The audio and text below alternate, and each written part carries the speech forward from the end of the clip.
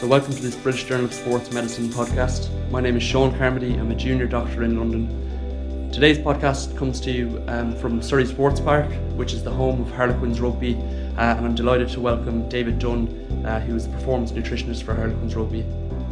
Thanks very much for having me. Look, thanks for dropping out as well, it makes my life a bit easier. So David is a sports nutritionist who's worked with several organisations from a variety of different sports, including professional football, professional golf, combat sports and canoeing. And I'm delighted to try and get some insights into the kind of work David has been doing with athletes and just to go through some of the challenges he might face. So David, I'm going to dive right in and we're going to give you a clinical case. Sure, We're going to look at boxing as the sport as an example.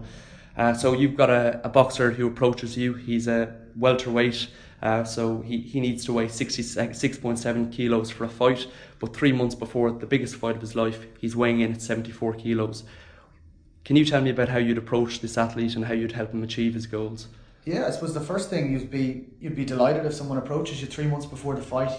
You've got 12 weeks then to work with, and that's a nice amount of time to actually start to build in a cut, or a nice amount of time to make way towards the fight. There's plenty of time to build in a good approach without relying on any chronic strategies that you'd want to avoid. The very first thing with any combat sport athlete when they come to you really is more about starting to get a better picture of where they are at. So if he is coming and he's up in the 70s and we have to drop down to 66.7 to make weight, ideally we'd get him in the lab first of all and actually see of his, you say it was 74 kilos? Yeah. What is that? Of his 74 kilos, let's get him on a DEXA, let's see how much fat mass he has, let's see how many kilos of lean mass he has, because what we don't want to start to do is start to try drop fat, but actually, he has too much lean mass and we might need to take off some lean. It's better to do that at the start of the camp than towards the back end of the camp. So we'd get him in the lab, we'd get him on the DEXA, see what we're playing with. We'd also get him in for an RMR if we had the opportunity. Otherwise we might have to use something like a prediction equation. So the Cunningham equation will be one that would jump to mind to start to work out how many calories we're going to feed him. So we're probably going to come up with a diet plan where we'll feed him his RMR and let the training start to induce help to induce that deficit. So that would be the first thing we'd do. We'd get him in, get those tests done. Let's say he came out and his RMR was 2,000 calories. We'd work out from his lean mass. We'd probably look to feed his lean mass 2 grams per kilo of protein, and then we'd look with the rest of the calories and his training load and start to adjust his carbohydrate and his fat intake around his training load. So obviously most of his work will be done at a pretty high intensity, so we'd look to make sure we're fueling his sparring sessions in particular with a high amount of carbohydrate. However, he might also be including some fasted runs, so we'll probably look to taper that off the evening before, maybe get them into the gym and do some more high intensity work, get some glycogen depletion work done in there and start to periodize his carbohydrates around that throughout the week. So that'd be the first thing we'd look at. We look to get that structure in place probably within the first 7 to 14 days, get those tests done, get the menu set up, get the food prep sorted. Now that food prep could either be, we might get a meal delivery company to provide that for him, or if they're quite diligent, we might provide them with the recipes to do that themselves. And we'll start to adjust that maybe every 2 weeks as we go into camp. The more we can get them back in the lab to see how they're getting on, the better. But we'll just keep an eye on the weight and make sure as it's tipping down that we are readjusting for what their current RMR is, or how many grams per kilo how many grams of protein we feed them based on how many grams or kilos they have a lean mass at that moment in time. So that would be pretty much where we'd go with that from the start. As we get closer to the camp, I suppose we've just got to be really strict and start to make sure the athlete's adherence is as high as possible. So continuing and closing the feedback loop is really important. I'd always encourage practitioners, not saying daily, but at least a couple of times a week, you'd want to be in contact with your athlete and touching base and seeing how they're getting on and troubleshooting for any issues. Most professional fighters probably have to promote the fight. They've got to go and do different things for their management agency. So you're going to have to be battling with things like their flight schedule, their travel schedule. How can they be training on the road, or how are you going to deal if you've got a meal delivery service set up and let's say they're based in Manchester, then they've got a flight back to Ireland to promote the fight, whatever it might be.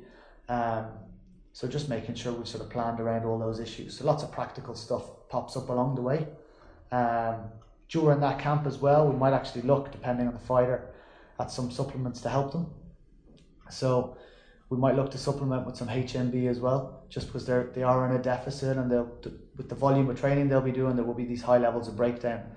Now the 2 grams per kilo of protein should be enough to help maintain or protect muscle mass, but the HMB might just go in there as an additive insurance. We'd probably also look about 10 weeks before a fight to load a boxer on beta-alanine to help with their repeated punching power. Some boxers don't like it. The paresthesia or the tingles that it gives you can be quite off-putting for some, and certainly catch them by surprise. But if that is the case, we look to split the dosage up and maybe have smaller servings at meal times as opposed to one big bolus serving during the day. That's kind of a general approach of how we'd really go to it until we get to the last week, when it's probably the sharp end. And I guess when you're in that kind of deficit, the risk is that you don't necessarily get the kind of adaptations that you want to achieve leading into a big fight. How do you kind of prevent that happening?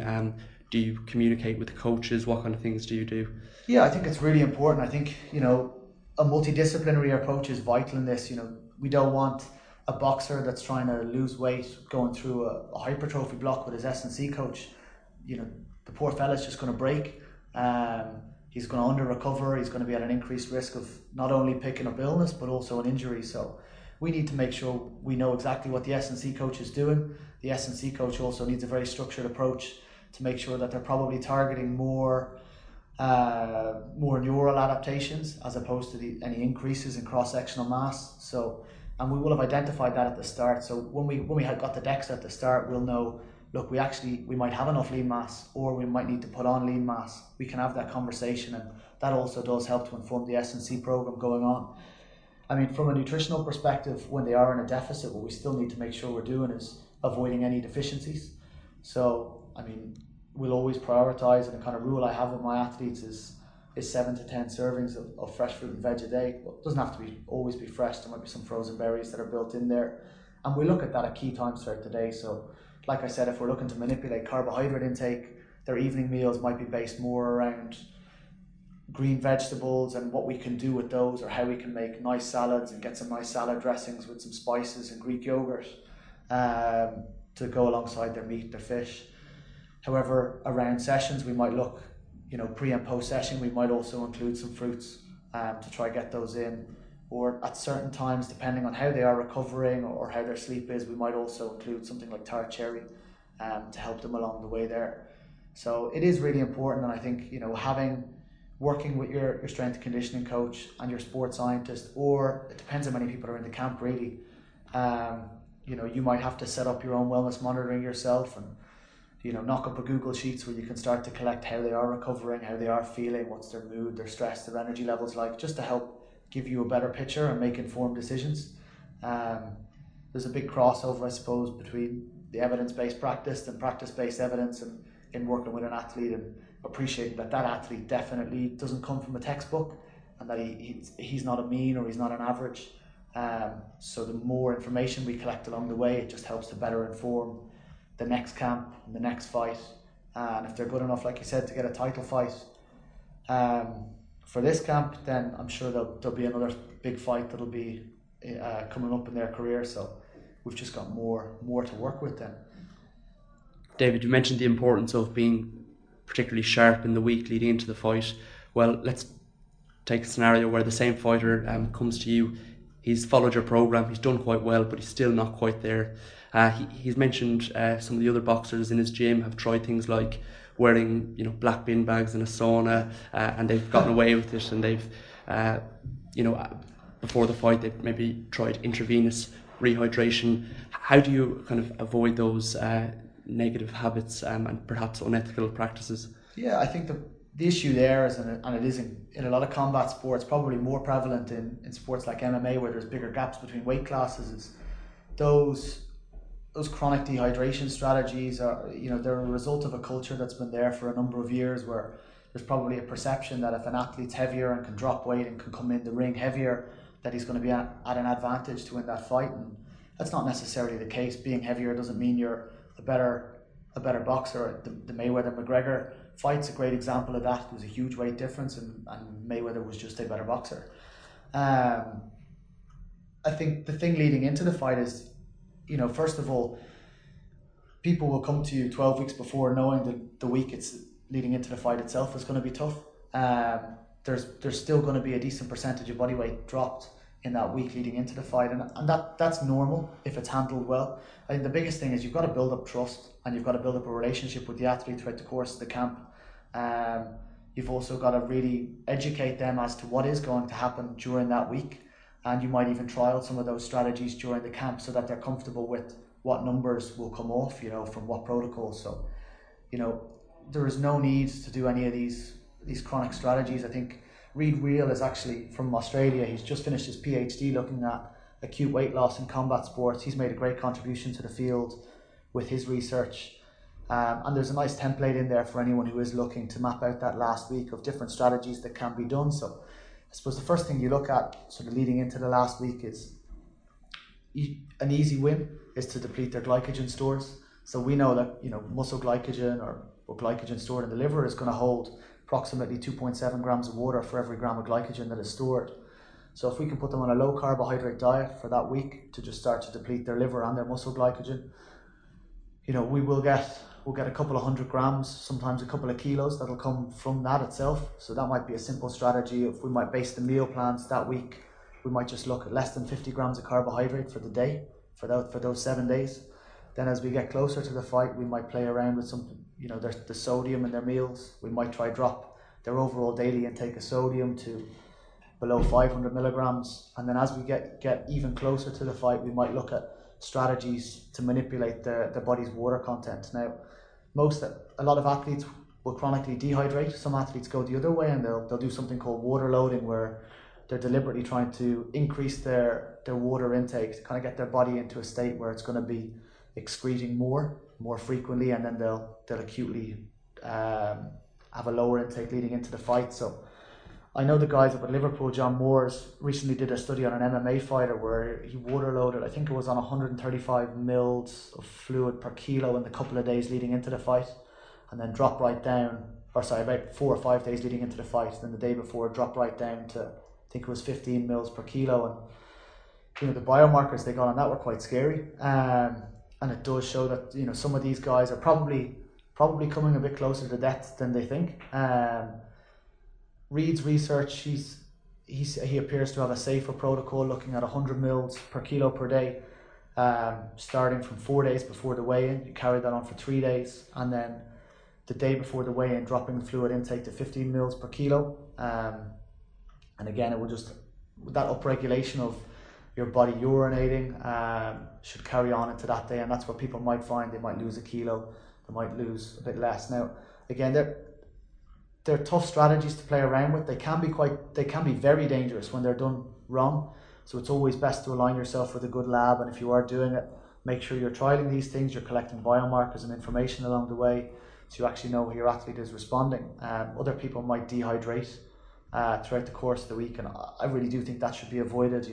There's no point in someone trying to do a sweat session on a Wednesday before a Saturday weigh-in. They're probably going to put that fluid back in again before they get back in there. So, and the final thing they might toy around with is just the residue of their food as well. So some insoluble fiber in your gut can hold a little bit of water and a little bit of weight as well. So people might, even with their lower carbohydrate intakes, they might drop down the residue maybe for 48 to 96 hours before the weigh-in. Again, it just depends how they respond individually, and you kind of see that strategy commonly employed by cyclists and in the Tour de France, where they're looking to manage their body weight and their power to weight ratio on those big lumpy stages. So it's, if anything, I'd say the more of a chef's hat the nutritionist can have to try find ways to fit those strategies and still make the food tasty and enjoyable, because the last week before a camp, that weigh-in is like the fight itself. Half the time the boys they might not even think about the fight until that's done.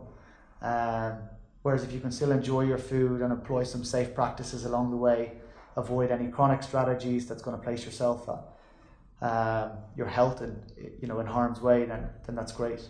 Yeah. And some of the research you've mentioned will definitely link to the listeners below this podcast. Dave, I'm conscious you've worked in lots of different sports, and I'm very eager to pick your brain about those. Considering that we're at the home of Harlequins Rugby at the moment, I'd like to ask about rugby. Let's change tack a little bit. A rugby player comes back in pre-season and he's looking to gain muscle mass, he's looking to put on weight ahead of the season. How do you go about that, and how does your approach differ versus the combat athlete? Yeah, I suppose that's a problem every combat athlete would love to have, having to pack on a few pounds. But I mean, it's a completely different sport. The guys are a completely different makeup, and it's actually quite a nice problem to have. Building muscle is probably one of the easier things to do as a sports nutritionist. I'm fortunate enough this is my 5th season at the rugby club, and there's been many highs and lows, but I've got to know the players really well and sort of build up good rapport on that front. So most of the guys, when they come in the pre-season period, we kind of get sort of 2 different body types come in. People that have really enjoyed their off season, and they might have lost a lot of muscle mass as well as put on some fat mass, and I suppose the off season is the perfect storm for that to happen, of later nights and maybe an increase in social activities and social related activities, and other people that would have actually trained really hard and maybe even come back in better nick. But during the pre-season period, or if someone does come back and they are looking to pack on some lean mass, it's the exact opposite of what we've tried to do with a boxer, in that we'll put them in a positive energy balance as opposed to a negative energy balance. It's if they're looking to gain weight as well with that gain in lean mass. We'll set their protein intake again. We'll look at how much lean mass they have, and then we'll probably set them a figure of between 2 and 2.5 grams per kilo of protein as a daily basis. And we'll work with the chefs at the club, we'll work with our structure at the club. So what food do they get after each session? What's their portion size? We're very fortunate to have a phenomenal chef, Omar Mezian, at the club. So he's brilliant with making sure the guys are, they're getting enough of what they need. And then we educate the guys on what they have away from the club. So we might set up a structure where we just focus with the guys. We say, look, here are some options for your breakfast and your dinner. We'll agree on stuff that they feel they can prepare, or they feel that they can prepare in a short period of time given their time constraints outside of the club. Then we'll work with the chef to make sure our menu matches what our players' requirements are, and that there's enough servings of 40-45 grams of protein depending on the meal. And that post-session, if they are looking to supplement, that we have that ready there. So it should be a nice seamless transition when they come back, and they should, it's pretty easy. We feed them 2 to 3 times a day here. They might get a shake and a snack here as well. So they just need to look after their breakfast and their dinner at home, and that's where sort of our education comes into play, and then education around rest days and off days of how to maintain those habits, probably when they're a bit more pushed for time. Contrary to popular belief, despite the rest days seeming like it would have more time, that's generally when most of the players are out, or they're meeting friends or family, and probably more challenging. So I mean, that would be the number one thing we'd look at, that positive energy balance, and making sure their protein intake is where it needs to be. It wouldn't be an excessive positive energy balance. It might be something like 500 calories a day that we could look to sneak in. And after chatting to the players, you'll probably find within 3 or 4 minutes of conversation they're leaving out a pre-bed snack, or maybe they've just got their portion size wrong somewhere. It might just be a small tweak. I never like to do a big massive overhaul. It should only be 1 or 2 small habits or behaviours we focus on and can really reinstill before we move on and add down another layer. That's very helpful. Thanks, Dave. Let's change tack again and go to some of the work you've done in golf. Golfers as athletes have very unique demands. They have to travel a lot. They're playing at all different times of the day in different climates. What are the specific challenges you faced when working with golfers?